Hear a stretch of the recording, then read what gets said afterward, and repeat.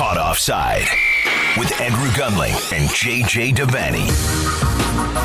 Oh, yes, Caught Offside. From the suburbs of New York City in an apartment in Brooklyn, New York. Andrew Gunling, JJ Devaney, and breathe. Ooh, wow. What's up, brother? Yeah, disappointed. What an end to the season, though. I think, I don't know how to feel right now. I was staring down the barrel. All illusions of objectivity have flown out the window. No, well, do you want me to do the classic? What would be if we were on BBC or Sky? The first thing you would do would be congratulations to Manchester City. There we go. Obviously, worthy champions, So I've done that bit now. I was staring down the barrel of a way worse vista than losing the league, in my opinion. What I was staring at was, and what everybody associated with Liverpool were staring at was losing the league by bottling your job. Mm-hmm.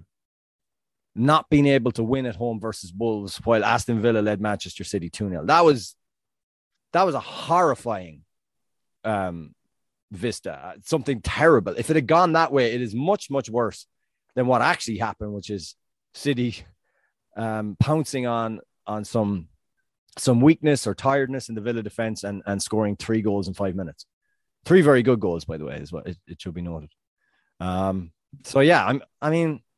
It's strange. I don't know how to feel. Heroic failure was a term that was used by the commentator at the Liverpool game at the end. I mean, heroic failure. I'm trying to parse through that one. Like, I thought Liverpool. To me. I understand what he's saying. Yeah, 92 points is going to win you. I mean, would have won you the majority of Premier Leagues over the past 25 years. I don't have an exact number, but I would say most of them. I'll break that down for you in a minute. Yeah, I got it. Okay, but this is not that era now, so it's a much tougher era, and yeah, I think it's been a great season in the league for Liverpool, and I think City are worthy winners, though. I really do. I think to come back 2-0 down, albeit at home, all those factors, but they still did it. Scored 3 goals, won their game, and I think over the course of the season, they've been the best side of the 2 sides who are just in a league of their own, really. To look at this season as a whole, we'll go through the specifics, the title race, the top 4 race, relegation, and then some of the other major bullet points from the final day. But, we're sitting here. It all just ended about 45 minutes ago. Yeah. We always intended, there was just so much at stake today. Today felt so big. We always knew we were going to do a pod right afterwards. And, I think the way that a lot of this ended, the relegation race was a thrilling conclusion. The title race was a thrilling conclusion. I was just saying to you before, JJ, that this, we go back through these seasons and they're all great in their own way. They all tell their own stories in their own way. They're all memorable in their own way, but some definitively stand out above others. This was a standout season for me. This is not one that will kind of blend in with other years. This year was different. The compelling nature of races on so many different fronts. I just think that, also too, remember, this is the first year with fans back in grounds after COVID and the pandemic.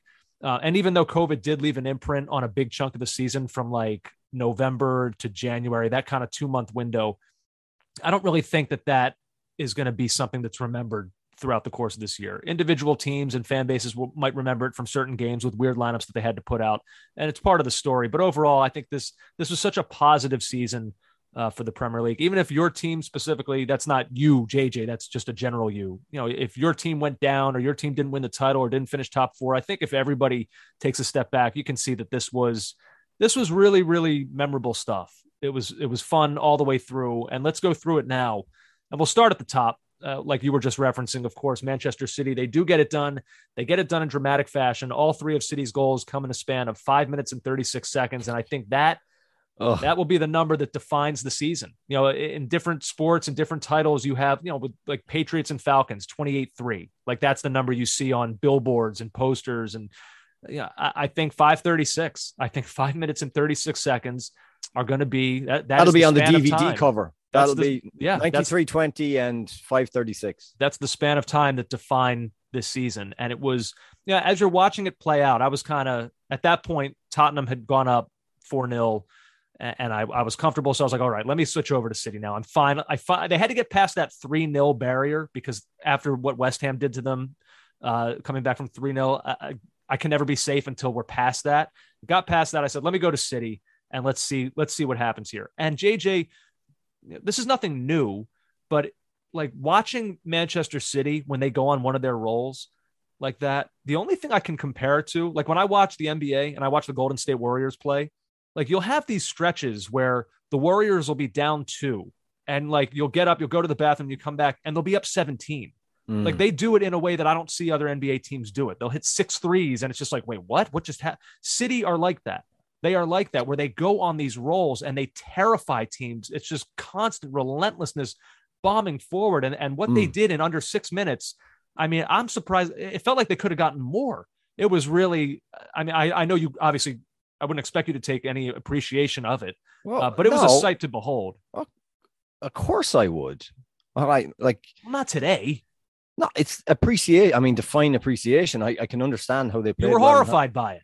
Oh, I watched. Look, Villa definitely. When you see, I think it was just where they kind of were finding themselves. So we were at a disadvantage, guys. So I double screened, which means you still only watch one match, or you get glimpses of the other. So I don't have a full picture of the Manchester City Aston Villa game. But I should say, before we get to that 3 minutes 56 seconds or 5:36, yeah, whatever, Villa had done excellently in the game, and it's particularly in the first half. Matty Cash's goal was a brilliant goal, a lot of bravery to get on the end of that cross. It was a good breakaway. Felipe Coutinho's goal was so good. I mean, I'm not saying it was the best move of the season because it wasn't in that sense. It's a kick out from Robin Olsen and Watkins wins the flick on. And there's not a lot on. I mean, Coutinho's first touch with the outside of his right foot to take the City defender out and open up the shot and then to just do Ederson with the eyes. Ederson is rooted because he thinks that he's going to curl it to his left, but he goes near post and rolls it in. It's going to get lost in everything, but that is such a good goal. It was a brilliant goal. And it's 2-0. And obviously I'm screaming because there's a delay.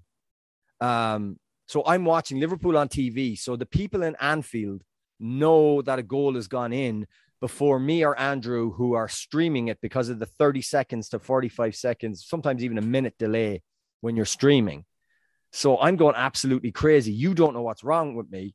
But I was going crazy, but I was also horrified because at that point, Liverpool were still tying 1-1. So it's like everything is falling our way and yet we're still blowing it. But to go to the City goals, first of all, bringing on Gundogan was a masterstroke. The cross from Sterling as well. Sterling, who came into the game, who stood one up to the back post for Gundogan's goal, was brilliant. The side foot from Rodri. It was a side foot from maybe 24 yards, 23 yards. I don't know. Brilliant. Mm-hmm. Because, all right, you might look at it and say Robin Olsen is beaten at that post, the post he's closest to. But if you watch the replay, it's driven with such precision and pace. It flies in right by the post. There was no margin for error there. And, if that hits the post and comes out, that game finishes 2-2 and Liverpool are champions. That's the other side to it. But rolls it into the back of the net, a really, really great goal. And then De Bruyne driving into the box, centers for Gundogan second. So it all happened in a flash. Villa were shell-shocked. Again, guys, if you're listening to this, I'm at the disadvantage of not having fully paid attention to City and Villa. So I don't know, but what I'm hearing is Coutinho gets hooked for Marvelous Nakamba almost immediately after he scores the second goal. Now, I thought I saw Coutinho on the floor prior to the second goal. So maybe he had a knock. Maybe the goal was all he could do. He couldn't continue, and that Gerrard had to make a substitution. But there seems to be a suggestion out there that Coutinho coming off handed more momentum to City. I don't know if that's the case or not. I mean, look, you couldn't fault Gerrard and Villa for thinking when they're up 2-0, not a ton of time left, okay, the mentality now has to switch to something more defensive. But if Coutinho he only got to make one substitution, and they're 3-2 down. All the other substitutions came after the third goal, from what I see on the timeline. Yeah. But yeah, just in a flash, that was it, Andrew. But again, like I said, Liverpool did their job. They won the game. Probably one of their worst performances of the season. Just looked so flat, heavy-legged. And for a long time, it didn't feel like it was going to happen. But it did. And Liverpool did their job, unfortunately. Villa, who you can't really fault them. They went 2-0 up, and it just... No. It went... Well, you can fault them. I can fault their defending for the second and third... Well, the second goal in particular. But, I mean... Were they really going to hold on? You hope they would, but like you said, the relentlessness of City, their ability to get forward in numbers and also to keep the ball. That's the worst thing. Well, that was what happened after the third goal. And so there's still roughly 10 minutes or so with stoppage time, 12 minutes or so to go in that game. JJ, I don't know. I can't think of any passage of play that Villa had at the City end the rest of the game. I mean, no. City just controlled the ball. It looked like Villa were just, once that third goal went in, they were so shell-shocked and they were so just like, okay, let's just end this. Like, we gave it our best. We don't have it. Like, they couldn't get out of their own half. No. They couldn't get on the ball to do it. And that's, you add that into the City armory, the fact that you're chasing the ball, that is exhausting. It's so exhausting. Having the ball, keeping it and moving it, with those small, short passes, that is like the hallmark of the Guardiola teams, that their ability to keep the ball, that has such an effect on the opposition. Mentally, physically tiring. And I suppose that Villa collapse, which it was. If you're 2-0 up in any game that late, it's a collapse. And to score so many goals in a tight window just shows you how City just rinsed them and sucked the life out of them. We should tell people that, so you and I, even though we're not in the same location, we decided to do a Zoom session so we could watch together. It was cool. Essentially. I actually enjoyed it. It was. But one of the funny things that came from it was like this, this was a relatively, sports speaking, this was a painful experience for you watching how that all played out. And you, in a way, almost willing things to go differently. So I'm watching City. It's literally on in front of me. And you've got Liverpool on. And at one point you start, much of the afternoon for me was hearing, that was JJ for about 90 minutes today. And so you start doing that. And I say, what? Did something happen there? They say, well, and you tell me the crowd is a flurry.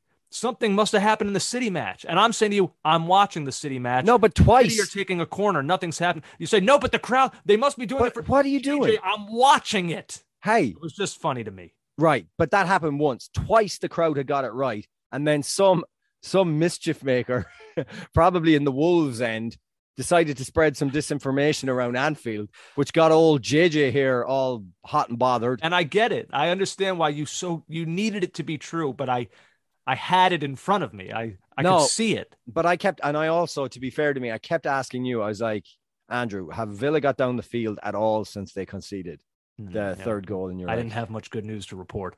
No, they for you at least. You were like, you reminded me today in the latter half, say the last 12 minutes of the game, where I'm holding on.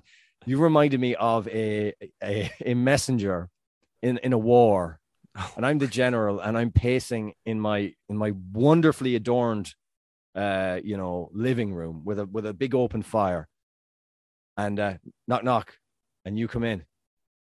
What news, Private Gundling? I'm sorry, sir. There's no news. Give it to me straight, Mr. Gunding. We're trapped in Manchester and we can't get out. And then I look out the window and I turn to you and I put my hand on your shoulder. You've done well for me, Private Gundling. Yeah, I wish that was the way it had gone. Now go to your family. I wish that was the proper analogy. At one point, you shouted at me. You said, yeah. Oh, you're supporting them. It'd be like if that same scene happened, knock, knock, come in, Private. General, they've breached the lines. I'm sorry, sir. What? You're one of them, aren't you? Arrest him. There was I was so tense and nervous that I felt there was an inflection of joy. I mean, look, as a neutral to this race, it was thrilling television. Like they scored 3 goals in under 6 minutes to win a title. It was incredible stuff to have seen. I mean, in terms of final day stuff, it's the most incredible thing I've seen since Aguero. I think I don't even know what else would be a close second. So, yeah, like if my inflection at certain points bothered you, I get it. I certainly get it, but I wasn't supporting anyone. Yeah, I was just on edge. Fan of the sport. Just on edge. I fully It was an edgy time for me. For Manchester City, I mean, not that by any means this marks the end of an era, but it's another exclamation point on what is one of the most dominant eras that this league has seen. It's their 9th top flight title. Only Manchester United have won the league more often since the creation of the Premier League. Whoa, back up there. Yeah. 9th top flight title. That's what I'm reading. Have they just equaled Everton's? Let me check. Keep talking. Yeah. But yeah, in terms of the Premier League, it's now United and City, 1 and 2. And a fair gap between them. But the fact that 6 City championships. The fact that City have already made up that kind of ground to get into the second spot it's just incredible what they've done. And it's interesting too, because during the week, this is all reaction stuff. During the week, we'll have a Devonlings, and that'll give us a chance to really dive in deeper on some of this and give even more perspective. But just like in the here and now, I'm just thinking about Man City and, so the summer transfer window for them, where their targets were Kane and Grealish, they would come out of it without Kane. So they entered the season again with no striker. And Grealish, I mean, I don't know how you judge the season he had. It wasn't, whatever myself, a lot of people thought whatever the impact would be that he made it at times, but not consistently. And yet here they are, 93 points at the end of the season. They didn't have Foden at the start. He rallies, goes on and is named Young Player of the Season. De Bruyne, we talked throughout the course of the season that there were large stretches over the first few months of the season where we just think it doesn't look like him. That's just not and here we are at the end of the season. He's just named Player of the Year.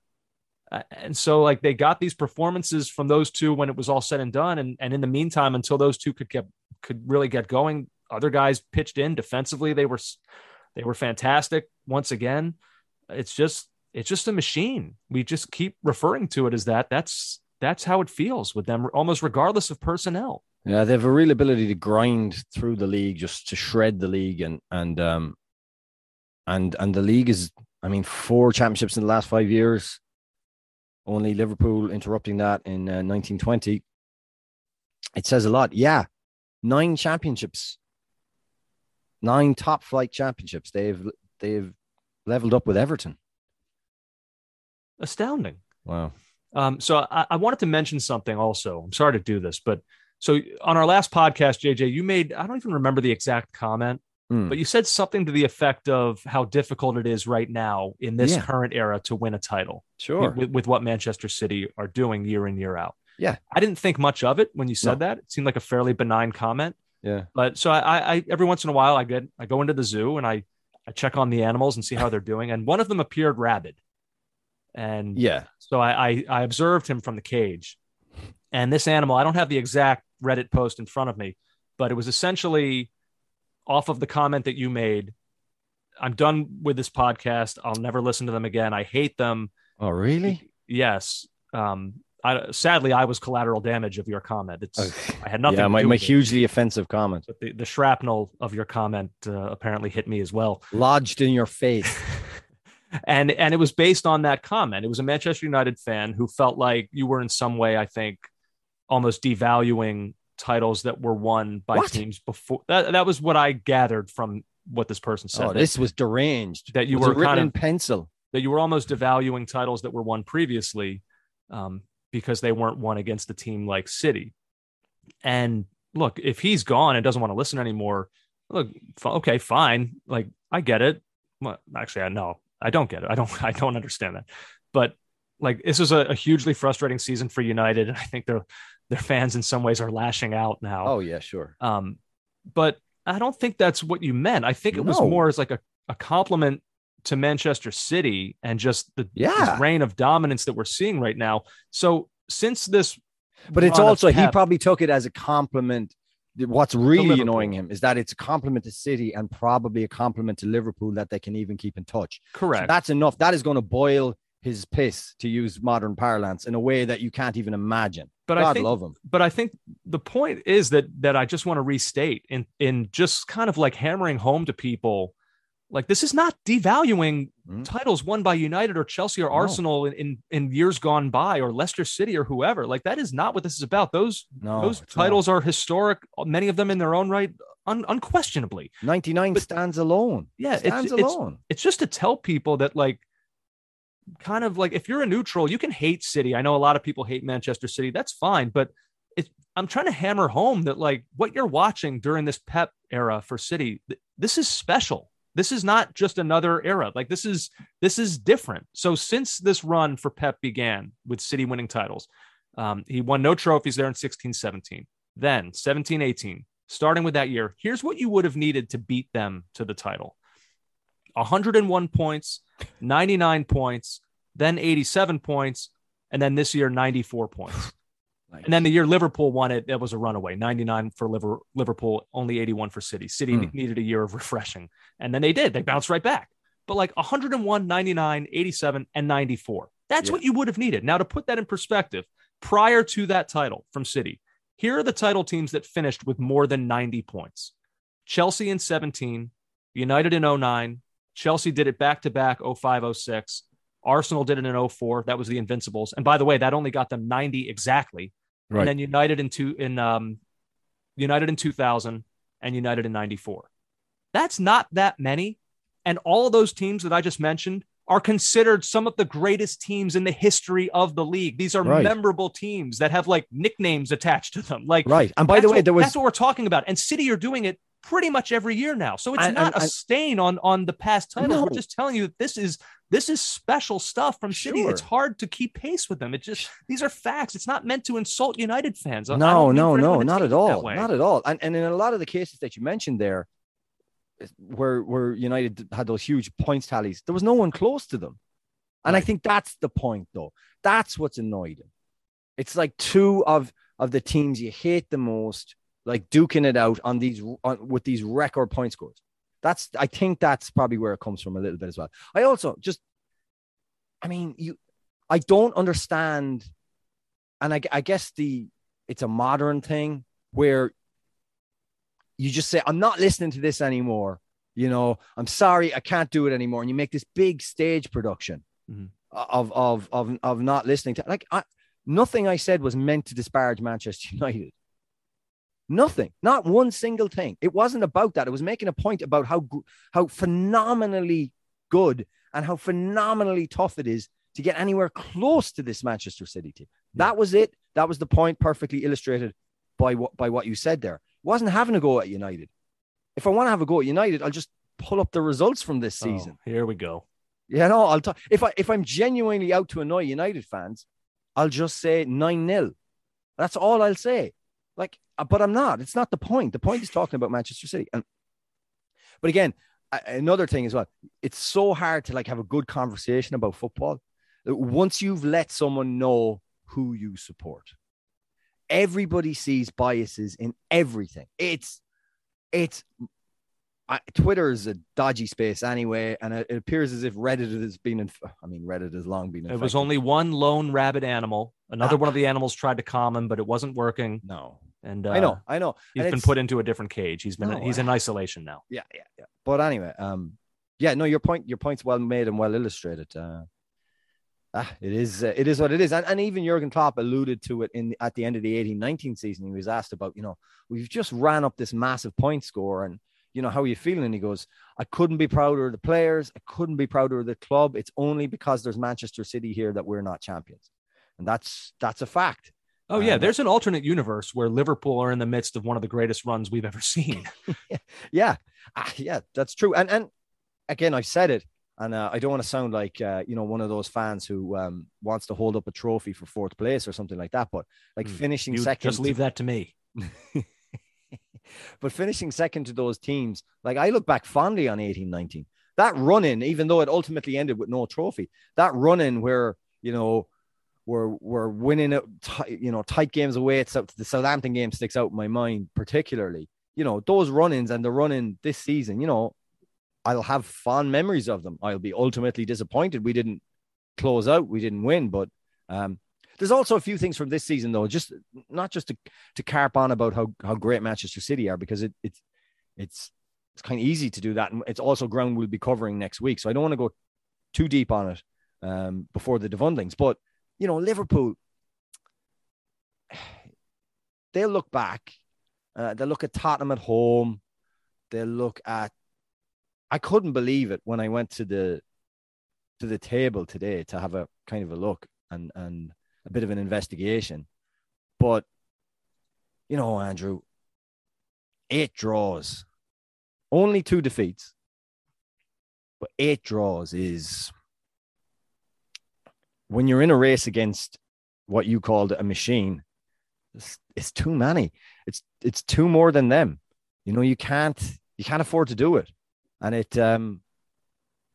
costs you in the end. Yeah. If you're going to break down places it went wrong, lose away at Leicester, and some of those draws were, they really came back and hurt the team. They're the difference, certainly. And again today, it's funny because conceding the first goal for Liverpool, they did it again this afternoon. And again, they were able to rebound from it and go on and score 3 straight and win it. But they didn't. What did this wind up being? The 12th time? 12 times in 38 games, I think they've conceded first. Like we said the other day, that's not a statistic that you would think you'd see for a team that finished a season with 92 points. And there were a bunch of those games where they wound up surviving it, but a lot of those were draws as well. So I should point out though, in the draws. So if I'm going to pick the draw that you can't have, the draw you're not allowed to have as Liverpool going against City. So they drew home and away with City. I would say they obviously needed to win that kind of what I felt like a championship final in early April. Okay, but they didn't. All right. So they drew home and away with Chelsea and home and away with Spurs. Mm-hmm.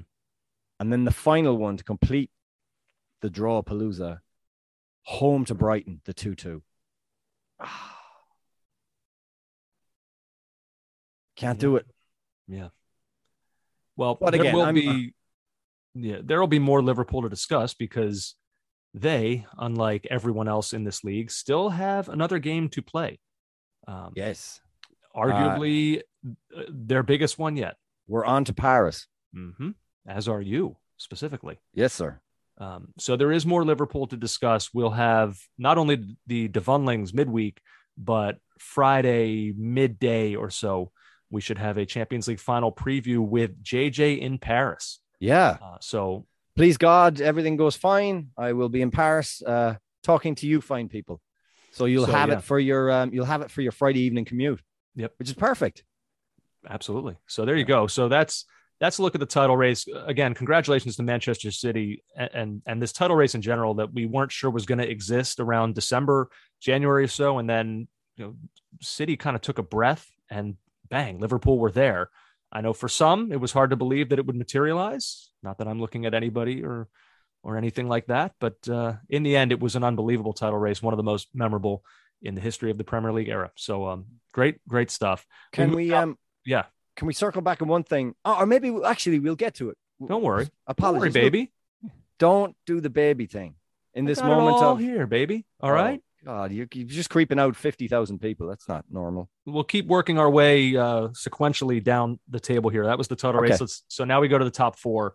And for all the nervous energy that was circulating leading up to this, and I swear to you, it was not just me. I mean, I'm a listener of a few different Tottenham podcasts. I follow any number of Tottenham related fan accounts. It was everyone. It was everyone. No one felt safe leading into this. And then you couldn't wait to make it worse.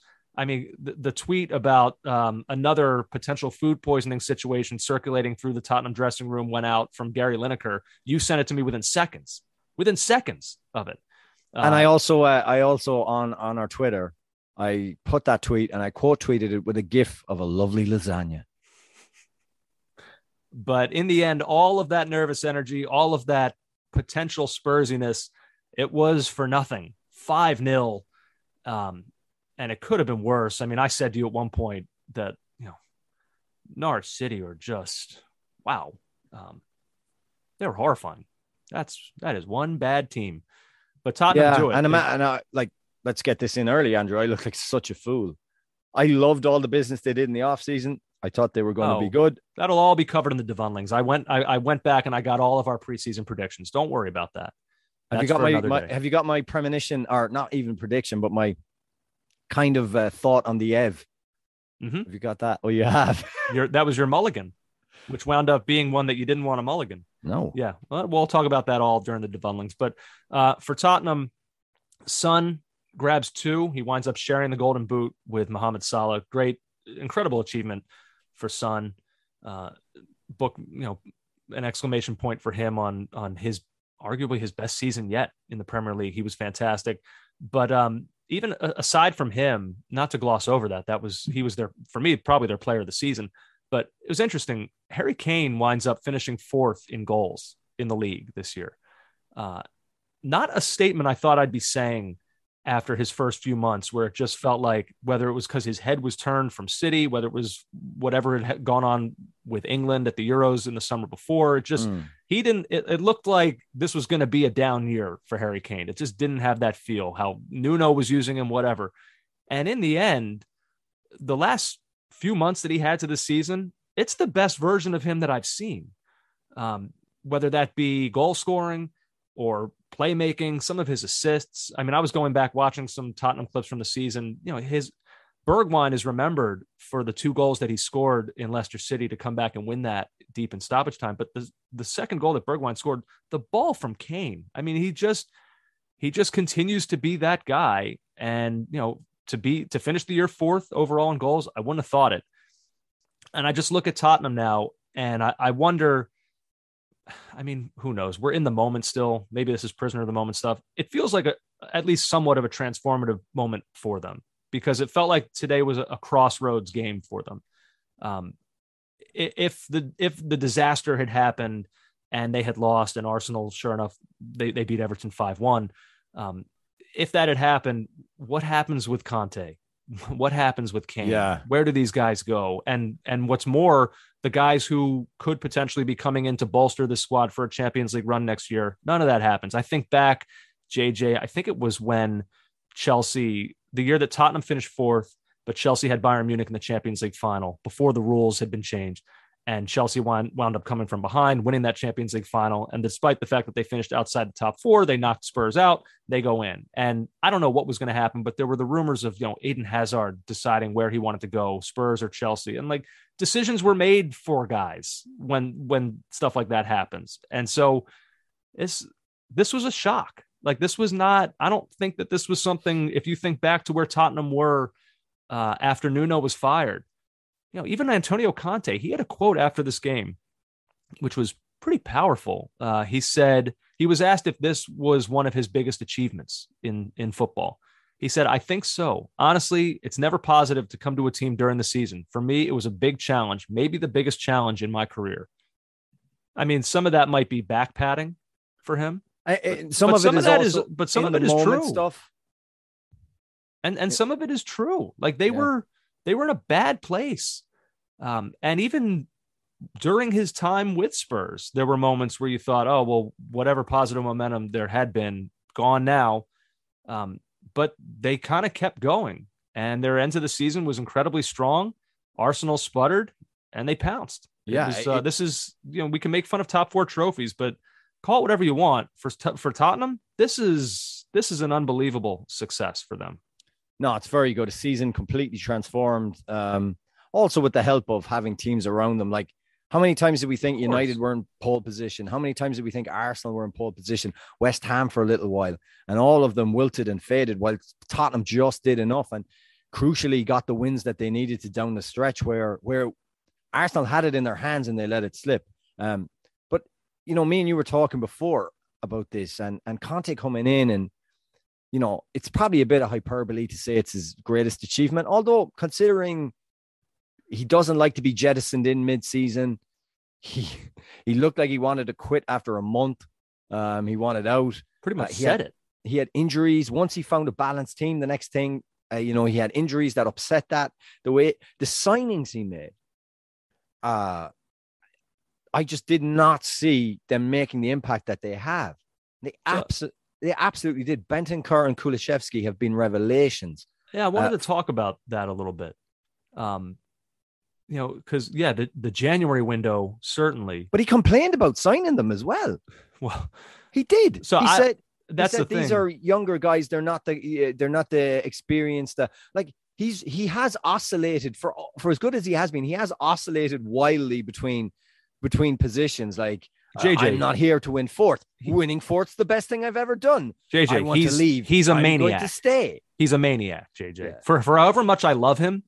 And for however much I'll always kind of cherish this achievement and the way this season transpired, he's out of his mind. He's a crazy person.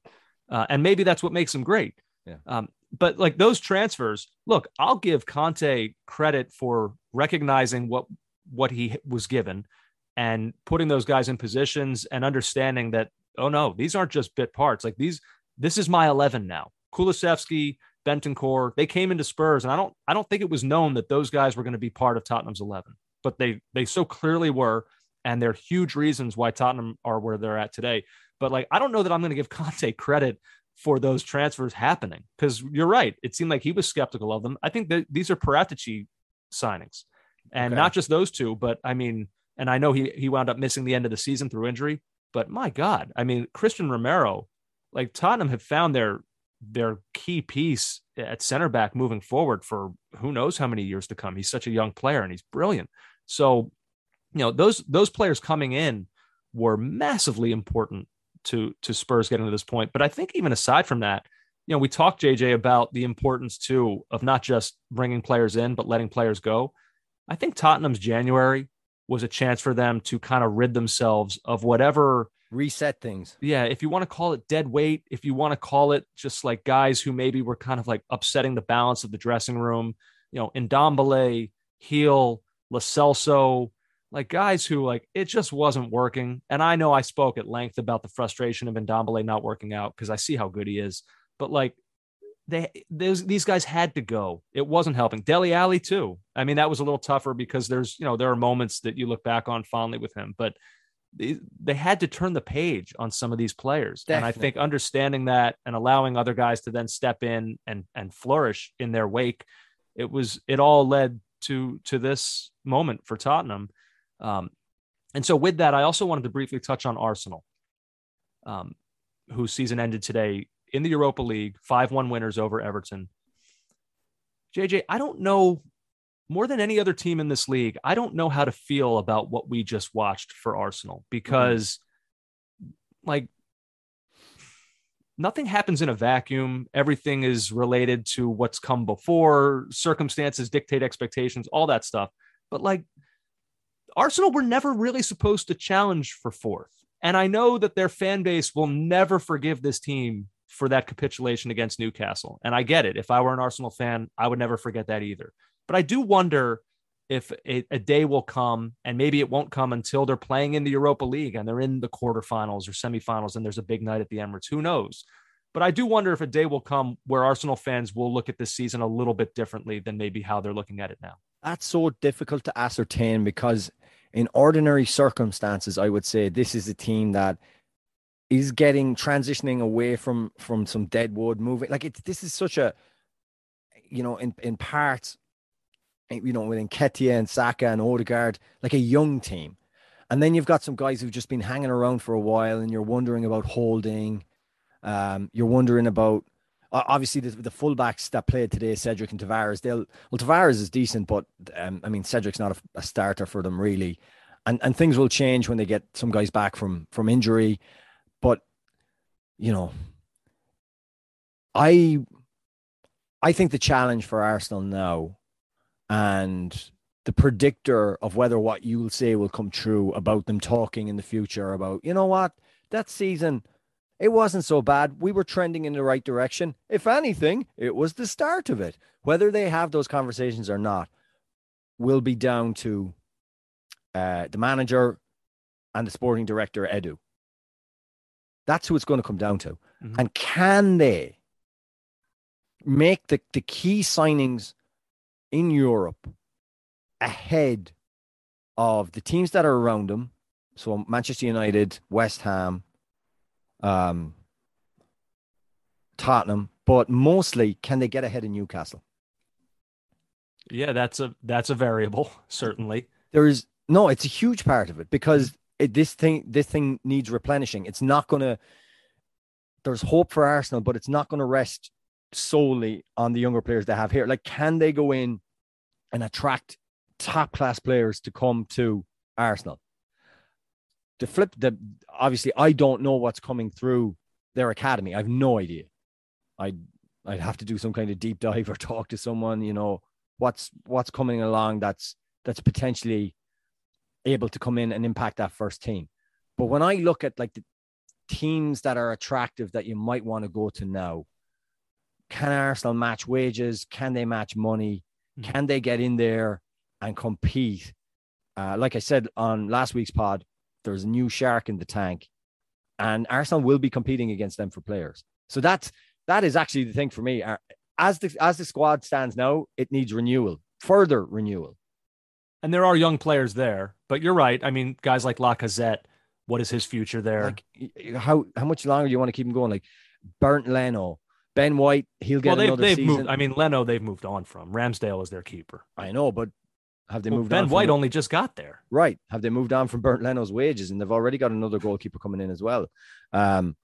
Nicholas Pepe? Like, do you stick or twist with him? What do you do? Emile Smith-Rowe, is he going to continue to be develop and be a guy that they can have for the future? Or is his level a bit lower? Like, these are all questions, but I do think they need to be able to make signings, like big signings. And you don't see them in those conversations lately in transfer windows. No, you don't.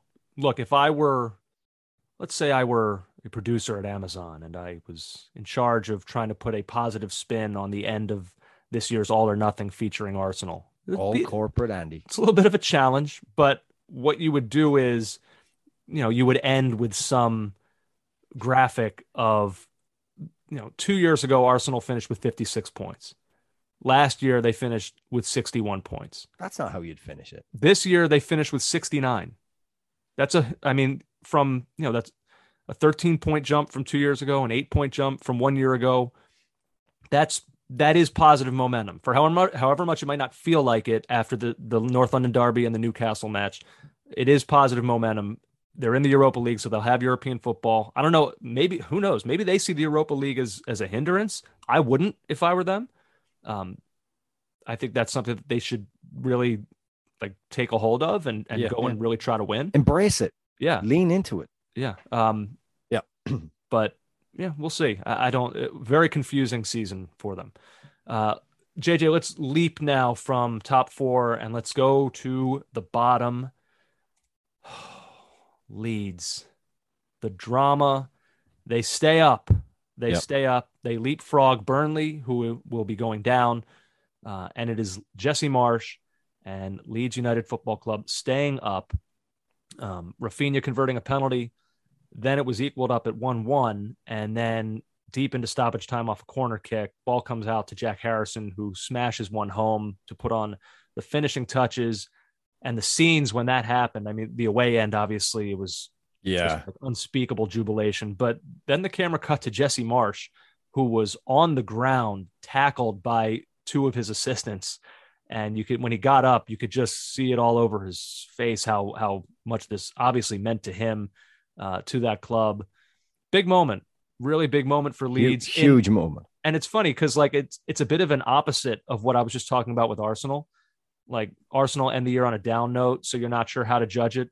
Leeds end this year on a positive note, so you're going to leave it feeling good. But like if you go back, JJ, and you think about what we thought of Leeds coming into the season, it's just an unbelievable disappointment that their season was at this point, that they were bottom three entering into the final day. We thought this was going to be a really good team this year. Marcelo Bielsa out, new manager comes in. So it was a bad year for Leeds, and they're going to have to work hard, I would think, this summer to ensure that this doesn't happen again. And that doesn't only mean bringing in new players, but they're going to have a hard time keeping some of their own.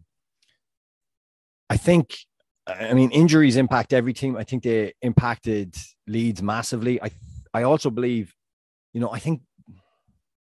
Leeds fans won't want to hear this, but Bielsa, the rigid sticking to of a system that was clearly just shipping goals. Something had to change. I'm still, and the Leeds fan base are still not convinced or sure about Jesse Marsch yet. This today will go some way towards doing that, but I think Jesse Marsch needs to be backed now. It's going to be huge for Andrea Radrizzani, Victor Orta, who has come under. Both those two figures have taken way more of the pressure and the heat and the abuse from Leeds supporters than Jesse Marsch has, because however way you want to spin it, Jesse Marsch is only in the job a wet weekend. A lot of the pre-existing structural problems in that squad, there's a lot of players, Andrew, and they might not be Premier League players. They may have run their nuts off for Marcelo Bielsa. They may have been completely committed to that system, but you just only had to sprinkle in a few injuries into that squad and they were decimated. They were in serious trouble. How many times did they have like 15 and 16-year-olds on the bench this season? Partially, I think that was due to COVID. Bielsa felt like playing on during that, but it just shows that the lack of depth in the squad, but not so much depth, actual Premier League players. So if Radrizzani and the 49ers think they're going to do this on the cheap, this season shows that they can't do that. Let's hear from Jesse Marsch, though. I woke up on Friday morning and I rolled over, flicked on my phone, and I saw that the Jesse Marsch press conference at Leeds United was going on. So I listened to that. The relentless positivity. You got to give him credit for that. His outlook, at least outwardly, was always, we're going to get this thing done. We're going to be okay. I believe in this team. Just completely upbeat. This is what he said after the game to Phil Hay of The Athletic. I believed that we were going to do this. There wasn't one day I didn't believe. That's why I didn't talk about being in the championship. I've heard this about Leeds a lot. We always think we have to do it the hard way. Part of the job is to change that mentality, to say we deserve more. We have an incredible club, an incredible team. It's been very important 3 months for me and my connection to the club. I know the players more. I'm much more aware of who we are and what we are. This is not about one person and certainly not about me. Don't worry about me. If you want to criticize me, that's the job. I don't care. What's most important is that we're Leeds United. So saying all the right things, I think they need to spend, Andrew. Well, according to some I know reports, Bamford's coming back. I know they'll have a healthy Calvin Phillips. Yeah, but all hugely important things. And according to some reports, Tom Bogert reporting that the spending has already begun, and it looks like another American will be headed to Leeds. Brendan Aronson. This was rumored for a while, and Tom Bogert saying that in the days to come, it could be finalized. $30 million. Last week. It was contingent upon Leeds remaining in the Premier League and not being relegated. So that could be official soon. I think that's a good signing. I heard as well that they were talking about signing, or there was rumors that Leeds were interested in signing Jordi Mihailovic, another US international. Love what he's doing at Montreal. What he's doing at Montreal, getting him in. But we'll see. I think you want to deal in rumors today of all days? I think they need, but I think they need a center back. I think they need another center midfield. They've got to figure out what they're going to do to replace Dallas, who is going to be out for a little bit. I think there's a lot of work there to be done. No more than one of the teams we're probably going to get to very soon. Everton? Yeah. Do you want to go there, or do you want to do Burnley first?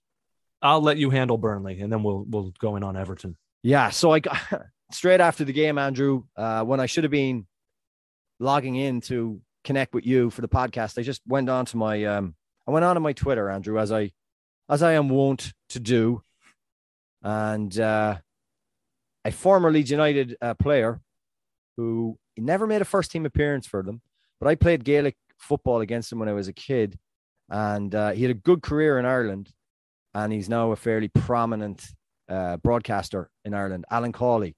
He actually was on the bench for Leeds during that Champions League run in the early 2000s, so he was almost there, and obviously he follows football really closely. But he tweeted madness dispensing of Sean Dyche, and I replied, no, Alan, I couldn't leave it. He goes, ? He'd have kept them up. Madness. So I said, they had like 4 wins in 6 months under Dyche, and they got 3 wins in like 2 weeks under Mike Jackson. Where is the evidence to support that argument? Yeah. Well, he kind of deflected away from it then and Alan said that, well, he's been there almost a decade. He deserved the chance to go down with the ship. And then if they come back, he was one of the best people positioned to bring them back from the championship. And I'm like, those are theories. As much as I'm not a fan of the new ownership of Burnley, and now Burnley are in an awful position because if the reports we believe are correct, the leverage buyout of the club means that they have to make a 60 million repayment to the banks immediately on relegation. I mean, that is... Yeah, they're in trouble. They're in huge trouble now with what happened today. But as much as I don't like that ownership, what evidence do they have that that they would have won any of those games? That the whole down with the ship thing. You're confused by it. I have a hard time with that. I just do. You can have eternal respect for a manager as a fan, but also sometimes feel that like you're not bigger than the club, no matter who you are. Like our survival, our continuing to remain in the Premier League, I think is what's paramount. And yeah, I mean, look, you can make the case that Dyche being given as long of a chance as he was to try to get things right, that was like that in itself was ownership's favor to Sean Dyche. He probably should have been gone earlier. How bad this season was going. I totally agree with you. And I listened to him. Dyche did his first interview last week with the players' chair, Richie Sadler, on the Second Captain's podcast feed. And Dyche said Alan Pace, the Wall Street guy, the owner, called him up to the office. It was a 5 to 10 minute conversation. He said, "We're moving in a different direction, Sean." Dyche said, "Fine." He texted his wife. He said, "Being sacked. We'll see you in due course." Oh my God, the formality. Yeah, right. Now, this is Dyche telling Richie Sadler. I'm not making this up. Yeah. Went downstairs, said goodbye to the players, shook hands with some of them. It took all in probably 20 to 25 minutes, and he was gone. So I'm not saying Dyche was happy he was sacked, but he understood that this was coming. And the problem is we've created, and please do not let me go off on a tangent, but we've created such, to your point, a vortex in the Premier League where owners and players and managers are so desperate to be there that they can't countenance. It can't be just like, well, you know what, we'll go down, we'll spend the season in the championship. There's like only Norwich and West Brom operate with that kind of mentality. Everybody else has pumped so much money into it that they got to stay up. It's everything. But if nothing else, you owe it. I think you owe it to your fan base to do everything in your power to at least try. I'd say that was still a pro Dyche fan base at the end. Ask them today. Yeah. Yeah. I think Mike Jackson, I kind of feel sorry for him. He did all he could. He done all he could. Within a very short space of time. I mean, they became instantly better. Alan Cawley did concede this point to me on Twitter. I said, they became instantly better, Alan, from Dyche leaving.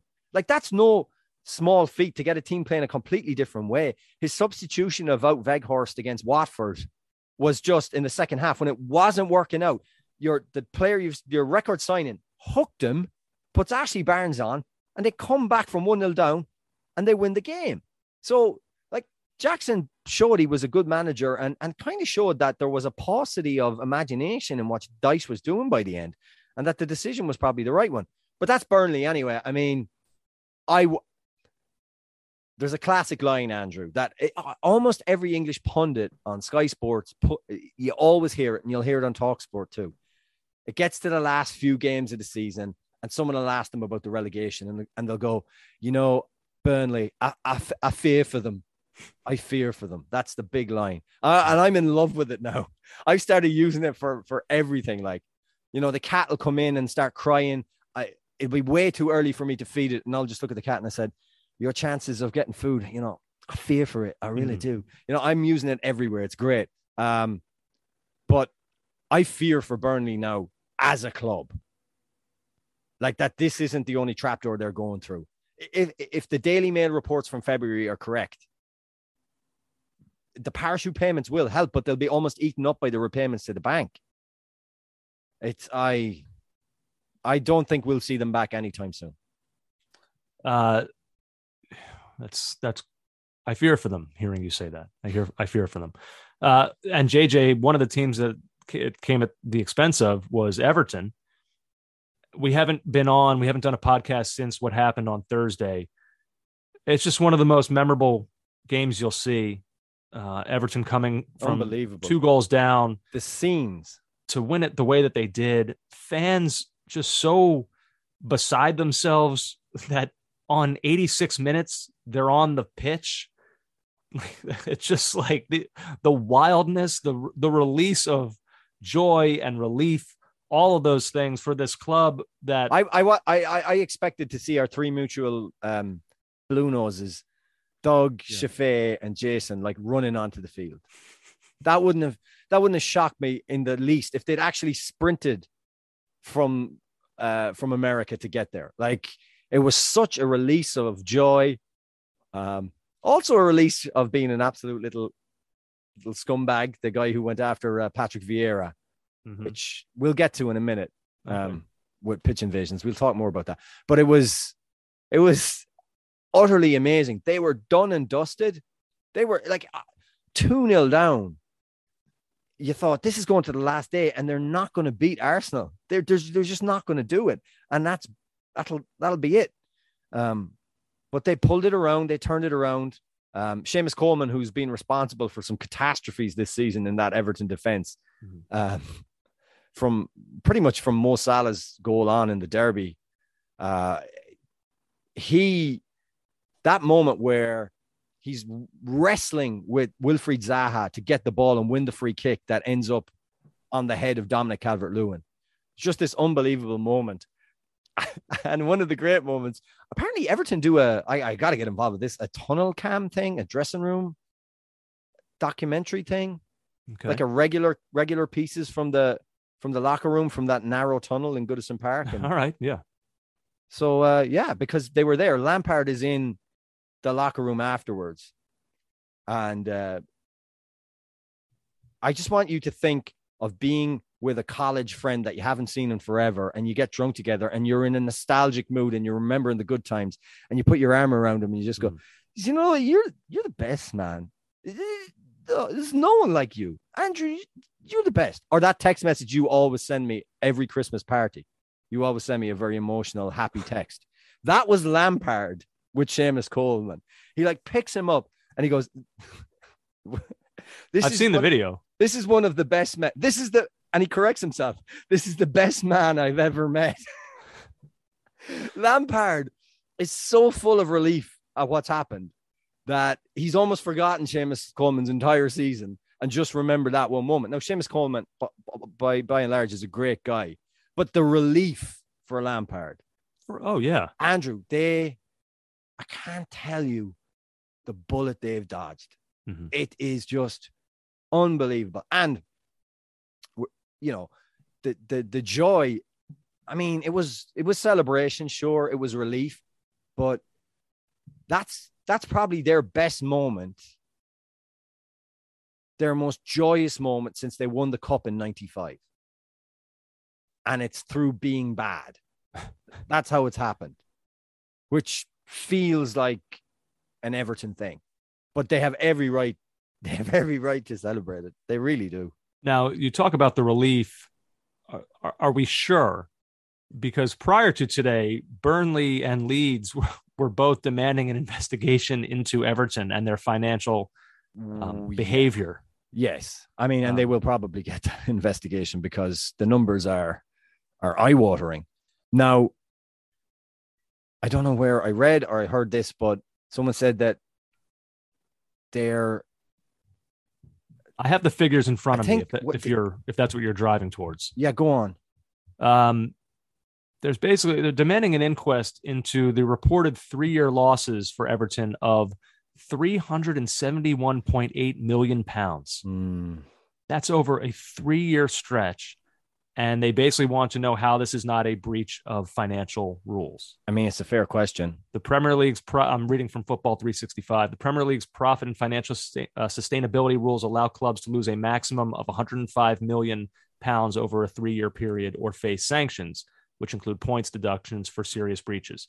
If the rules call for 105 million in losses over a 3-year stretch, and Everton are reportedly at just a little bit under 400 million, almost 4 times the amount.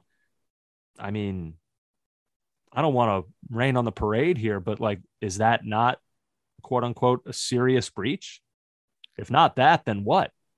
So look, ultimately I just simply can't envision this being taken away from Everton. I don't know what this inquest, if it goes forward, what it will yield.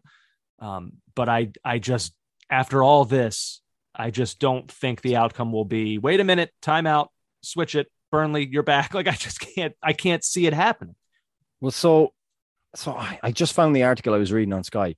Everton are confident they have complied by FFP rules after Burnley and Leeds threatened legal action. So Premier League rules allow clubs to lose a maximum of 105 over 3 years, pound sterling. Clubs have been allowed to write off losses caused by the pandemic. In their latest accounts, Everton said 170 million of their losses were caused by the pandemic. Now, that has to be proven in an audit. So an Everton spokesman said, we have worked closely with the Premier League to make sure we are compliant. We're comfortable we've complied with the rules. External auditors have told us what we can and cannot claim against the pandemic. If clubs want to take legal action against us, that's their decision. So they're saying that they can write this off against the pandemic. I don't know. Must be fun to be their accountant right now. Oh my God. Figure it out. Like he's just being barked at. Figure it out. Find a way. Yeah, strapped to a chair in a dark office at Goodison Park. Right. Like everyone else avoided relegation on Thursday. That guy didn't. He's working hard right now. That guy's working real hard. We should talk about the pitch invasion. But yeah, all that aside, what you saw the other day, because I talked before, similar thing, 2-0 down in a game you have to win.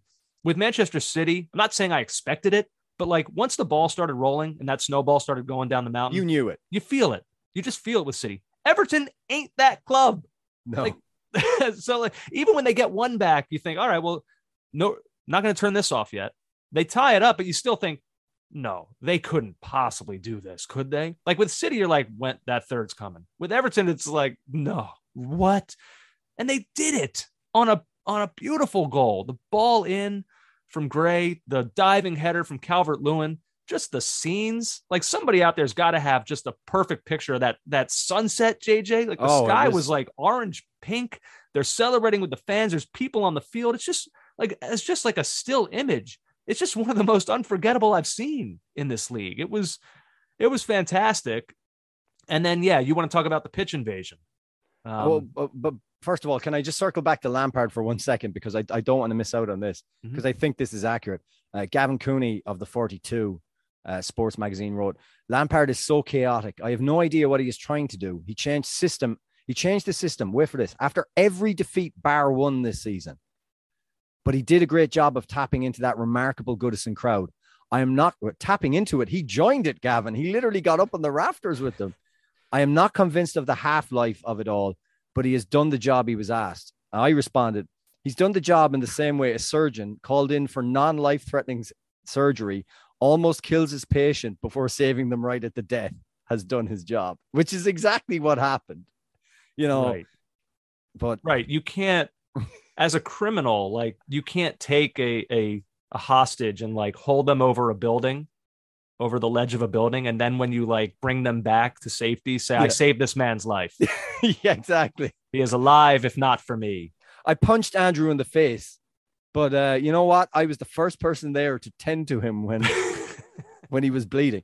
Like it doesn't really work like that. Pitch invasion, yes. I mean, we've seen so much bad. I mean, so conflicted. It's I won't change from my original position, which is I think it's great to see because I like the idea of the fans. I know the pitch is the domain of the players during the game and should be during most games, before it, after, during, whatever. But in those moments, I like to see the fans, the joy, the release of celebration, and the idea that they are in communion with their football club, because I think that turf is theirs as much as it is anyone's, maybe in a different way. However, there are too many scumbags, for want of a better word, because there's no way to describe what was done to Billy Sharp as anything other than it was horrible. Also what was done, I think it was it Port Vale players, whatever game Port Vale were involved in, League Two, or I guess promotion game. I saw Port Vale on Twitter. They lost to they lost to Swindon Town in the League Two semi-final, and Swindon Town fans abusing Port Vale players, and the Port Vale players took to Twitter. So we've had that. Well, that's the problem ultimately with the pitch invasion, with rushing the court, with all these things, is like if it could just only be about celebrating your team and hugging your players and all that. If it could just be about that, and you like, then it's fun and it's a great scene. But unfortunately, there are bad apples in every one of these crowds that are going to get in the face of the wrong guy on the other team. And it is all such a horrible accident waiting to happen. We've had a lot of like ugly. I mean, what happened? Billy Sharp would tell you that it's no longer an accident waiting to happen. It happened. Vieira having to kick a fan to the ground. Like, it's all the fact Vieira went back to kick him. Also, the fact the fan. Do you know who you're taunting? Have you seen the view from the camera phone of the supporter? The camera phone. No, I've only seen from like the far zoomed in view. Oh God, I should have sent that to our thread. Basically, let me give you the version. He's right up in his face saying, F you, look at that, you effing whatever, look at that. And the driving force behind all of this is that he's recording it. So we know what this is for. Look, people have always acted like morons and clowns and disgustingly towards other people. I get that. But I feel for the football supporter, the social media element, the fact that he can broadcast that to all his mates and for it to go viral, that he did this to Patrick Vieira on the field afterwards, that this is his video, his moment, is a huge driving factor. Because his phone was the only thing between him and Vieira's face, screaming, throwing his fingers around, just abusing him. I don't know what's going to happen. Hopefully Vieira isn't fined or. No, that would to me be the wrong outcome. Problem is he went back and kicked them. Like that would be the wrong outcome to me. Yeah. I mean, there will be people who say you got to be above it. Just walk away. No, but I mean, you got thousands of people invading your personal space in an area where, as far as you're concerned, they're not supposed to be. You're entitled to a certain level of self-defense. Now, maybe people say that wasn't self-defense. That was him on the attack. Not when you are that out of control of what the situation is. And when you got thousands of crazed lunatics on the field, I think you can defend yourself. And I think Patrick Vieira could play that card. I agree with you. I agree with you, Andrew. Anything else on Everton? No, just that, like, sort of to close on them, kind of what you were discussing before. They're in the midst of like a moment of good feelings, but like that's going to subside soon, and then they're going to sit back and they're going to think, like, yikes, we got a lot of work to do here. Yeah, this was like we received the ability here to learn a lesson without having to pay the price. but like Agreed. they got real close to having to pay the so price. close. So like, I don't know if these, well, I don't know what their losses in the end are going to be ruled to be, like whatever financial. Here's what I do know. It ain't good. All right. They've spent a ton of money and it's gotten them to the point where they are thanking God they weren't relegated. All right. So they don't have unlimited funds to get their way out of this. It's going to have to be a lot of players who are there currently, or this manager who's there currently. Like Everton are not, that time of them being able to try and spend their way out of previous mistakes, I think that window has closed.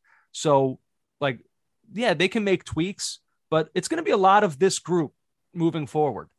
Now, whether that means they're headed for another few years of relegation races, or if this was an outlier and they're just a solid mid-table team, we don't know that yet, but I think that's what we're about to find out. And it's going to be interesting, because if they're waiting for that golden ticket of some massive signing to come in and change things, and I wouldn't be holding my breath for that. I just wouldn't.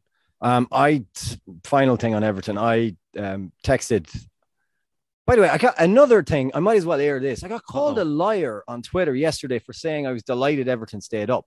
Two things. Did I enjoy the fact that they were in a relegation race, and was it great drama and brilliant to watch? Yeah, I did enjoy that. In the end, I was happy they stayed up. And I said that, and I texted it to two Everton fans, and an Everton fan texted me, a mutual friend of ours. Mm-hmm. And yet some little twit on Twitter is telling me that, oh, really? Are you lying to? What did he say? I was lying to myself. Like, no. And you know why I always love Everton? You know why I'll always love Everton, Andrew? Oh, here we go. Because when I sent away a letter aged 11 looking for a trial, they responded with a letter themselves on beautiful paper, headed paper and everything, which I fear my mother has thrown out. Oh, no. Yeah. Anyway, that's more bitterness. But, so I texted Doug and I said, I think they should leave it 10 days maybe, but they should sack Lampard now. Because this is what we were talking about in January, or February. At the end of February, was it? Me and you on the podcast said, do you get rid of him now? This is... JJ, it was when I went into my whole Big Sam Dark Knight thing. Oh, that's right. Yes. It was that dire. It was that dire. We forget and we weren't so wrong. Quickly. No, we weren't wrong. But that's not going to happen now. So Frank's going to be there until, I would think, November. Already making preseason predictions for who enters next season on the hottest seat. You're not crazy. It is wild. On that note, we're going to take a break in a second, then we'll close with a couple things, including Mbappe. But like, I believe I heard the stat said at the end of the games today, 9 of the 20 teams changed managers at some point during the season. Essentially, half the league finished the year with a different manager than what they started it with. That trend is crazy to me. That's wild. For a lot do you build anything? What's that? How do you build anything? Like, there's some managers that I guess there is no building. In the Premier League, you win, and then when you stop winning, you change manager. I guess that's it. That's the cycle we're in right now. There's no longer Alec Ferguson getting like almost 4 years. Like, I know it's a proper football man refrain, but people say about the modern era, Fergie wouldn't have lasted. He wouldn't have been given a chance, So you know what? I'm rethinking that statistic. I wonder if it's not 9 teams or just 9 changes, because some teams had multiple changes, right? I don't know. You're throwing this at me. I have no idea. I'm sorry to have done this to you. I'm just looking through it quickly. All right. Tottenham, they changed. So that you count while I say them. Okay. Right. Tottenham. 1. United. 2. Did Wolves change? I'm trying to remember now. No, they changed before that. Newcastle. 3. 2. 3. We'll count them as 3. Okay. Villa. 4. Everton. 5. Leeds. 6. Burnley. 7. Watford. 8. Norwich. 9. Watford shouldn't count. Why? Because that's what Watford do. Okay. But so 9 is the number. Yes. Sometimes like Watford managers, you can be given the job, and then just as you're about to leave the interview, you can get the sack. That's how it works.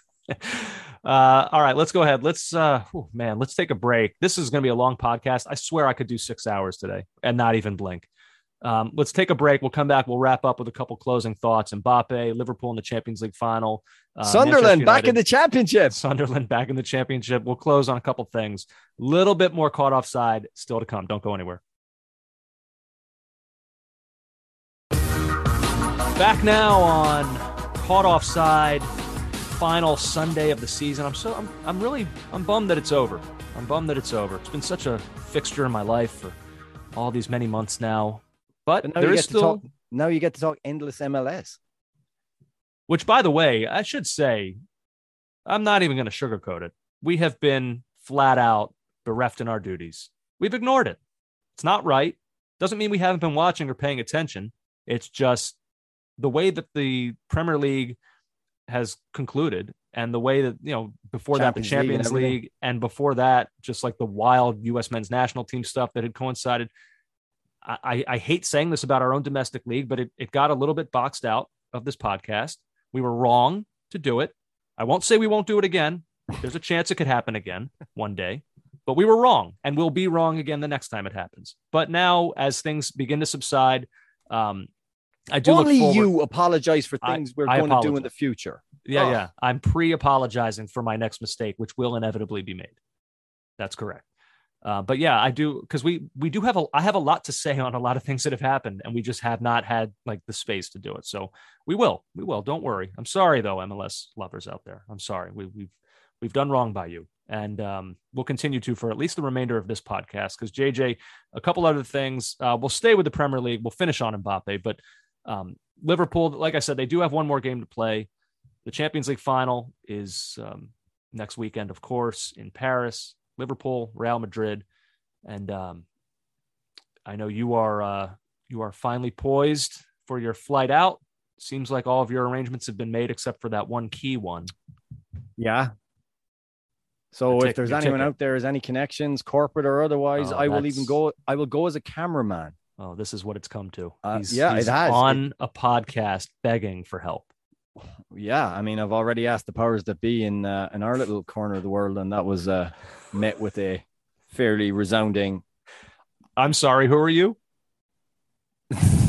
Not quite that, but okay. Yeah, a kind of it's very difficult for anybody to get at. In fact, by the way, that's not me criticizing ESPN. Like, you can't get like Super Bowl tickets just because you're like, even important people at ESPN don't get Super Bowl tickets. Like, wait. I'm not criticizing ESPN. Wait, you hear this, and I won't go into too many details because it's a private conversation. But I know of a prominent person who is part of a team that are the rights holders, and that person has been told there's no chance they're getting a ticket for the final. Yeah. So I mean, it's a problem. There's only 17,000 tickets going to Liverpool fans. 17,000. I mean, it's nothing.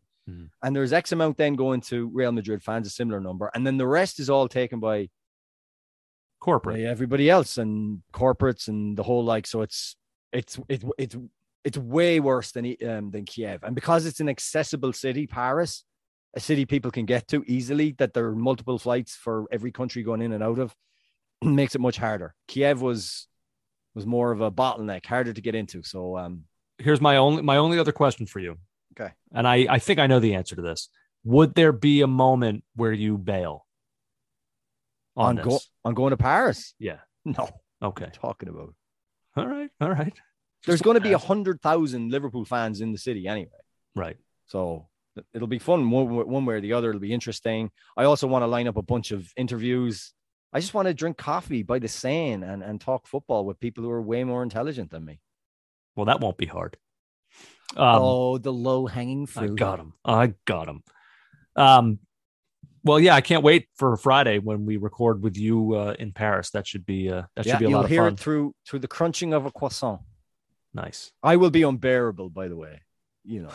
Me in Paris. Oh. Yeah. Oh, your attempts at speaking French. Oh my God, I've already tried. Oh, the number of times I've already heard you say, "I'm in gay Paris." Like, I can clearly tell you've fallen in love with that line for whatever reason. It's just I'm dreadful. But I'm trying to remember all my high school French. I was fairly decent, but like the tenses, everything is the verbs. It's tough. Yeah, but no, there's je suis désolé, or I will be desolate if I will be upset, I will be sad, I will be sorry. Actually, je suis désolé is I am sorry. That's not going to work. See, right, I don't even figure it out. You got a week to figure it out. One thing while we've been recording here, I've kind of been just glancing at Twitter here and there. A couple cool scenes have developed over the last hour or so. Well, while we're talking about Liverpool, JJ Divock Origi was given a guard of honor today. Oh, wow, he was injured, couldn't make the squad apparently. Yeah, he was given a guard of honor. The players lined up alongside, and he walked through. The every fan stayed, and he was wished well. It's one of those players that, like, Liverpool fans of this era, when they like explain this era to their children or grandchildren one day, they'll have to explain him. Like, it's not going to be abundantly clear to anyone just like what his impact was. You kind of almost had to be there to understand it. Yeah. So very cool for the way that it was acknowledged today as he'll be leaving the club this summer. Yeah, no, he's been, you can't fault him. Come into games, influence games. He's been great. Yeah. And then one other scene that was truly emotional at the Etihad in Manchester. Alexander Zinchenko took the Premier League trophy and wrapped it in the Ukrainian flag and broke down. I mean, really broke down. Just like, I guess, as he did it, like the gravity of that moment hit him, and his players, his teammates all came over and hugged him. And it was, I mean, you can only imagine just like the emotion that must be going through that guy's head, not just today, but since all of this since the war has broken out in his home country, and having to try and mentally compartmentalize and putting things like that aside, family and friends who are back home and are in clear danger every day of their lives, while he tries to do his job and focus on what has been an incredibly intense title run. And he has played well for them. I mean, really well. He was brilliant today for them. And it's just, if you haven't had a chance, just go on Twitter, type in his name, and you'll see it. It's quite a powerful scene. It's hard for me to watch that and think that the owners of Manchester City in February voted against a United Nations resolution condemning Russia's invasion of Ukraine. That is interesting. Like I wonder, does Zinchenko ever communicate that to them, his disappointment in that, or does he just get on with it? I guess he gets on with it. I don't know. That's a good question, but I don't know. I wonder if he's answered that question. I'm sure it's been asked. I don't know. I must look that up. But at any rate, the scene of him today was really powerful. And then I saw another one of Heung-min Son addressing his Tottenham teammates in the dressing room after their game today. He was awarded the Golden Boot on site. Him and Salah will share it. And you could see just also what it meant to him. Really a huge achievement for him as well in this season. So some cool things going on around all the different grounds today. As the Premier League comes to a conclusion, couple things to finish out on, JJ. We should get one note in on Manchester United. We don't have to go too deep. But what are we going to say? Well, the only thing I want to say, anything you say just drives them into apoplexy. So I'm not looking to take any shots here. There's no reason. Like, okay, we all know the score. Like, us, United supporters, the players, no one's going to sit here and put a positive spin on what happened. This season was a disaster for them. They all know that. No one's like, we don't have to sit here and hammer that home. I just wonder what happens next here. I don't know if this is a quick fix for them. Obviously their new manager, Erik ten Hag, was on site today watching this, a season that ended fittingly with a loss to Crystal Palace. But boy, you talk about teams at a crossroads. Like, this was kind of their go for broke season. Like, they went out and they spent Varane, Sancho, Ronaldo. They fired their manager. They brought in a guy that thought could potentially be a fix. Wasn't. Went out, hired another big money manager in Ten Hag. Like, they really went for it this year. it exploded spectacularly. They'll still be in the Europa League next season, which, like, it's funny with all the craziness of this year and teams who were disappointments and underachieved over. In the end, the top six were still the top six. Like, it's just like maybe not in the exact order that we all thought, but like, it's just funny how things still kind of fall in line. But with United, like, I assume Pogba is going to go. I don't know what. I think Ronaldo will be back, but I guess I don't really know. I think Ten Hag, like, he's a manager back before Tottenham hired Nuno. Ten Hag was a guy I wanted at Spurs. So I think he's a good manager. I think he's a very good manager. But I think they need to back him and give him the staff that he needs. And they got to give him the time to change things, because I think he can make them good again. But like, there's things I wonder about there. Like this season, like, what is Marcus Rashford? Is he a great United player, or should he be at like a next tier down from that? And is that what he is? Like Harry Maguire, what is he? If he's a starting central defender for you, does that mean you're not that good of a team, or did he just have a bad year coming off of the Euros, like we talked about with all these other guys? So like, there's a question mark at every position. There's a question mark at every position off the field too. Like if you read last week's Manchester Evening News, yet another senior member of staff from Manchester United has left the club. Former chief of staff Patrick Coyle takes up a role with the PFA. Coyle becomes the latest senior member of staff at Old Trafford to leave the club, with sweeping changes being made ahead of Erik ten Hag's arrival.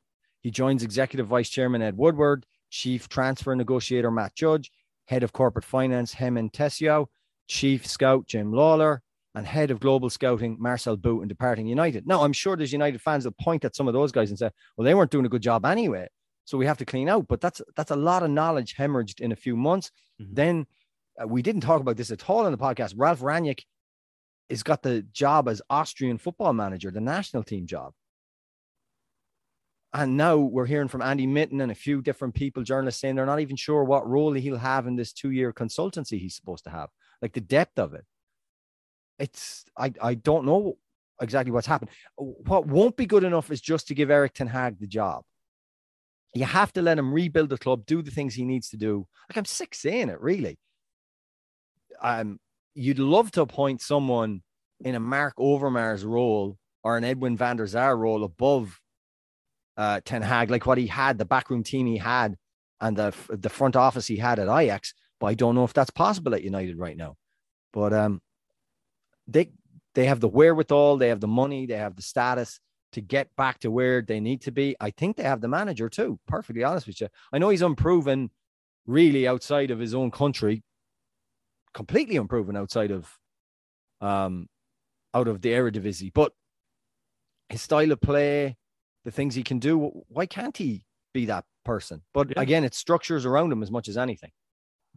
I have no idea how this plays out for them. I really don't, but it'll be an interesting summer, as it always is for them.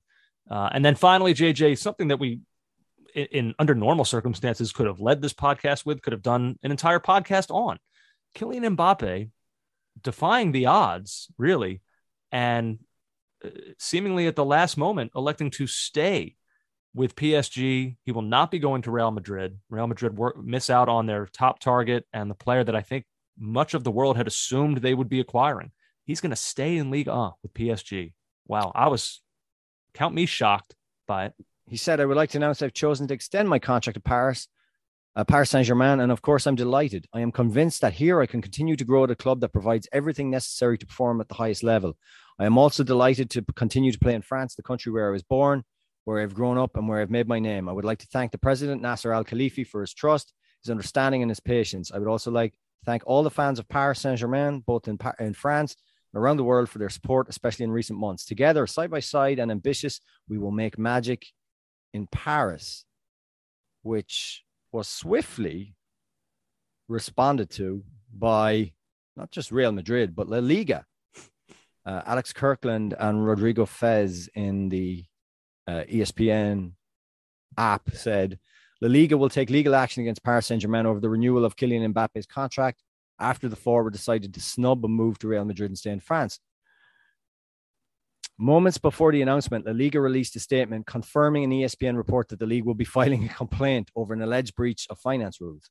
La Liga will file a complaint against PSG before UEFA, the French administrative and fiscal authorities, and European Union authorities to continue to defend the economic ecosystem of European football and its sustainability. This type of agreement attacks the economic stability of European football, putting at risk hundreds of thousands of jobs and the integrity of sport.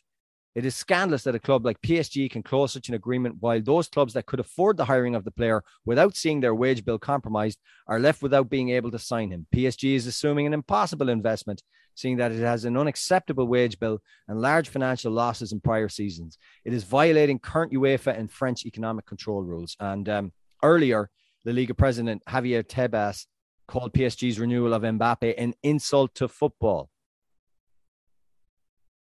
What PSG are doing, he said on Twitter, to renew Mbappe with large quantities of money, who knows where and how they pay for it, in brackets, after posting losses of 700 million in recent seasons and having a wage bill of 600 million, is an insult to football. Al Khalifi is as dangerous as the Super League. So now the response to this has been twofold. People have been saying, either agreeing with La Liga, either laughing at La Liga's hissy fit, and certainly laughing at Real Madrid being upset about this, considering for decades how they pillaged the talent stocks of other clubs and signed whoever they wanted during those many decades of dominance that they themselves had in European football. And then kind of the other side to that is, oh, well, you know, this is bad for the game, sports washing, et cetera, et cetera. How are PSG doing this? How are they funding this? That's been the kind of twofold response to it,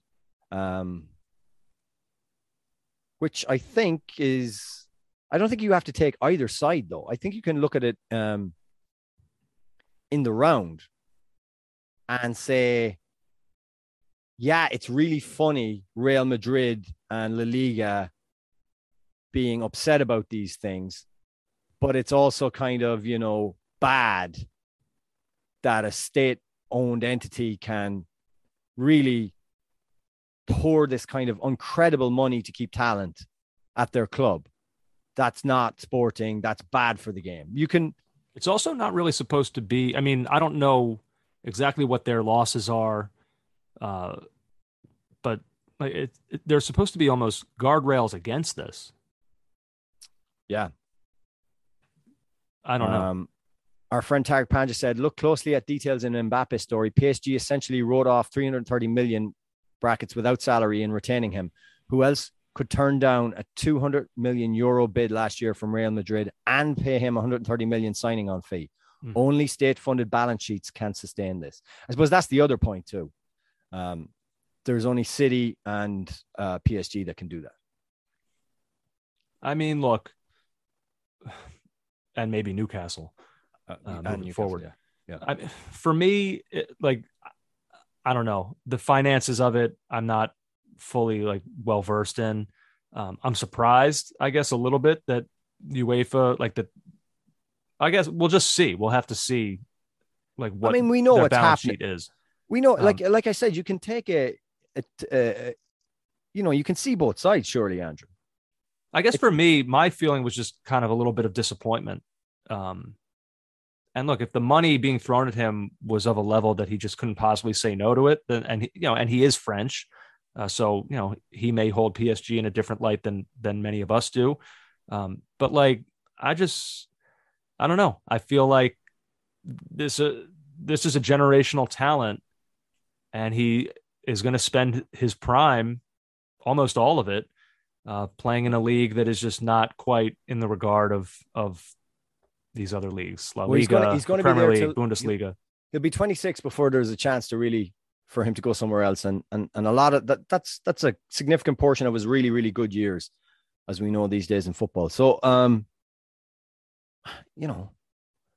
what's there to say, really? This is going to happen. The protests of La Liga will go nowhere. Look, it felt UEFA has already lost. UEFA has already lost in the Court of Arbitration for Sport to Manchester City. The stranglehold of those two clubs, of those those states on their positions within football, I don't think is going to change. I don't think there's any amount of litigation, investigation is going to change that. I mean, we have all the facts. We know how they do this. We know how they, become suddenly so revenue rich. It's laid out for us how it's done, and they can't be stopped. Yeah, and so some of our opportunities to really appreciate him, it'll continue to be international tournaments, Champions Leagues, which is not nothing. And look, I'm not trying to entirely denigrate Ligue 1, but it's not what some of these other leagues are. And it would have been, I don't know. I kind of would have liked to have seen him want to take on that challenge. But let me get this one. Sorry to cut across, Andrew. Let me get this one in before we do the final thing that we have to talk about. So Sky Sports Premier League official account, shocking footage has emerged of Aston Villa goalkeeper Robin Olsen being assaulted numerous times whilst leaving the Etihad pitch after the pitch invasion. So that's it. There'll be no more of it. I don't know how they stop it, but they'll do their best to. And it's terrible. Yeah. Oh, man. Now there's the video shows someone like, it's terrible. It's actually awful. That's pathetic. Yeah, I'm watching it live or as we speak here. Jeez. Yeah. Robin Olsen is a least offensive character. Like what? How is your joy in battering him on the way off the field? I don't get that. It's just mindless. Yeah, I'm looking at it now as well. It looks like security was trying to help him. Yeah. Escort him off. And you got just maniacs just kind of. Some come from behind and then one guy runs across him and it appears to catch him in the face. Yeah, and then another security guard comes over to try to rush him off as quickly as possible. Yeah, this is, yep. There we go. It will always be a few idiots that ruin something potentially cool and fun for everyone. It never changes. Well, I'm not going to let the podcast end like this. I feel sorry for Robin Olsen. Quickly, two things before I get out, and maybe you have something yourself. AC Milan today, Andrew, wins Serie A title after 11-year wait. So in the end, that horrifying goal for Inter did matter. Yep. Oh, it did. Oh, massively. The sub goalkeeper? Mm-hmm. Yeah. AC Milan clinched the Serie A title for the first time in 11 years. Final day of the league season, they defeated Sassuolo 3-0. Stefano Pioli's side, they knew they only needed a draw. A point would be enough, but they got a double from Olivier Giroud and one goal from Frank Kessié, sealing the Scudetto in style. So AC Milan, congratulations to them. And congratulations, Andrew, to the Black Cats, Sunderland. They beat Wycombe Wanderers 2-0 yesterday at Wembley. Embleton and Ross Stewart with the goals for the Black Cats. 2-0 win. I watched the last, I think, half hour of it, and it was pretty comprehensive. You had little threat from Wycombe. I think, Sunderland looked a good bit better than them, and they sealed it late on with that goal from Stewart. And Wycombe, they did what they were going to do, Andrew. They sprung Akinfenwa off the bench. He comes on. It's his final professional game. So you kind of wanted the story for him, but he came on a little bit. His involvement was it was a bit Vegas Elvis era. Do you know what I mean? Like, it's over, but you're wheeling him out one more time. And he had one chance and he just couldn't get his leg up high enough to get a good connection with it. Ball broke in the box. Could have been a volley. I was like, that would have made it 2-1. And I would have been happy for him to score at Wembley on his final game. But it wasn't to be. So the Black Cats and their new owner, Karel Louis-Dreyfus, they are going to be playing in the Championship next season. And appointing Alex Neil and not Roy Keane appears to have worked out for Sunderland. So well done to them, because I know we have a lot of Sunderland supporters. And well done to David Priest, who's been on this podcast several times. He's the Sunderland goalkeeping coach at the moment. And I saw him on the field celebrating yesterday, which was very, very nice for him. So well done to all. Well, there you go. What a podcast. Oh, no, we're not done. Actually, we're not done. Oh. I'm going to finish with a positive fan story. Some would say an uplifting fan story. Mm-hmm. There was a beautiful picture, an amazing picture at Wembley of the Sunderland supporters. So there's this, the three tiers of the Wembley stand are full. It's red and white everywhere. There's a flare at the back of the stand, and it's just kind of dissipating down like a fog. And you see all these Sunderland fans, young and old, in ecstasy. And you see jerseys from the 90s when they were bad, and jerseys from the early 90s that, you know, Quinn and Phillips would have worn when they were good. And there's all that. And it's just wonderful. And right in the center of this picture, and it's why you won't be able to hang it on your wall, is a big inflatable member. Ruined.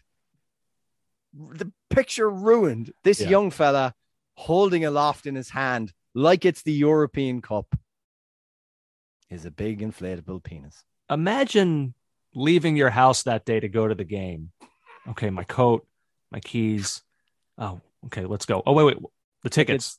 Go get the tickets. Okay, now we're good. Get back in the car. Oh, wait. One more thing. The dildo. I forgot it. Okay, hold on one sec. Wait. Okay, now we're good. Let's go. I mean, like, what? It's not even that. He had to, because it's a novelty fun item. He had to. He had to blow this thing up. Right. It's not an actual. It's an inflatable one. But yeah, I mean, it's hilarious. I'm telling you, I'll retweet the picture on not on the Caught Offside, because I will not disseminate porn on our official Twitter, but I will retweet the picture. And I'm telling you, that is a great shot, completely ruined by an inflatable member. Yeah. And before we go, I have one last shout out, a fan-based one as well. The Animals have let us know, JJ, congrats to Tim Muller. It's Clopperin time. He winds up the winner from the Reddit page's Fantasy Premier League. Oh, can you give us a top four? It's Clopperin time is number 1. The Not Spurs, number 2. How I Met Your Mata is 3. Love that one. And Arsenal FC is 4. Which is bitter irony. They did finish top 4 in something. All right. Well done, the Animals. Well done, Clopperin time. And all of those there. Who's going to the UEFA Conference and Europa League? Diogo finishes 5th, along with and then in 6th, Earth Wind Maguire. Oh, and then brilliant. Yeah, and then 7th is Moon Lassos.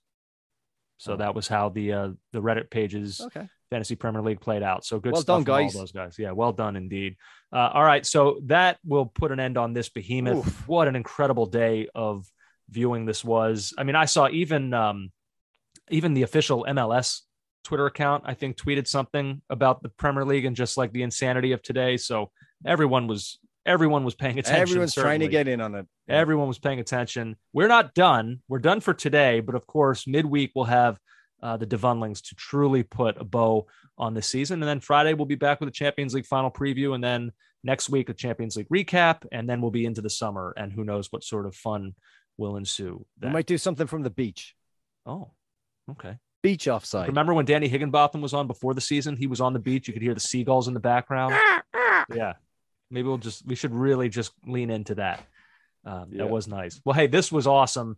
What a season. God, what a season. We'll relive it all coming up later this week in the Devonlings. JJ, to you, I say... Check you later, fun boy. See you later, man. Take care. You've been listening to the Caught Offside Soccer Podcast.